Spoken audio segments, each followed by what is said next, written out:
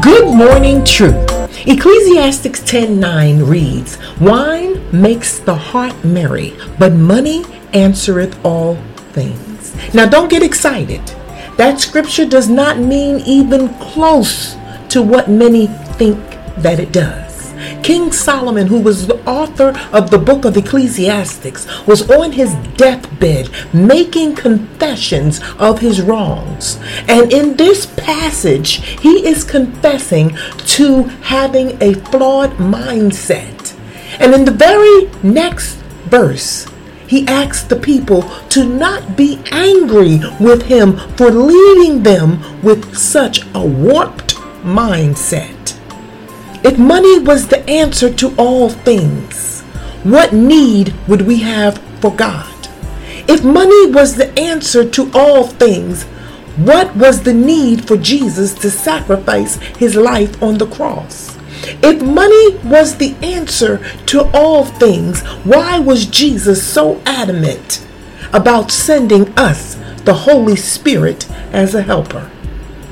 Not only is money not the answer to all things, it is not the answer to most things. Money can buy you a palace filled with priceless items, but money cannot buy you love and respect to resonate in the walls to make that palace a home.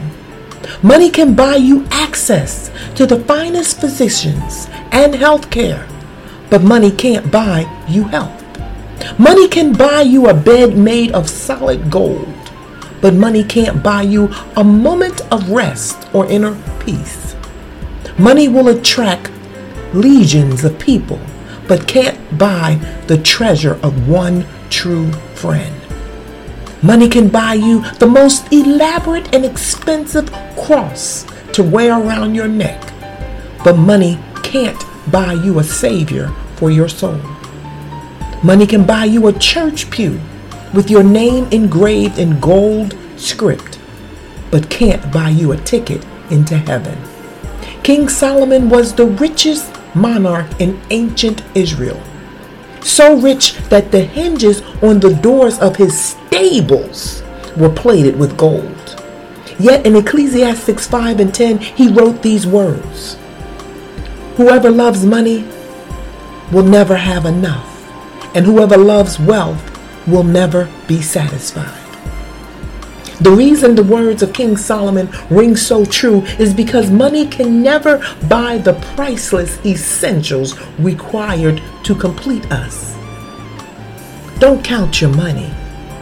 Success is knowing that what God uniquely created you for, you are pursuing with all of your heart, with all of your mind, your body, and your soul.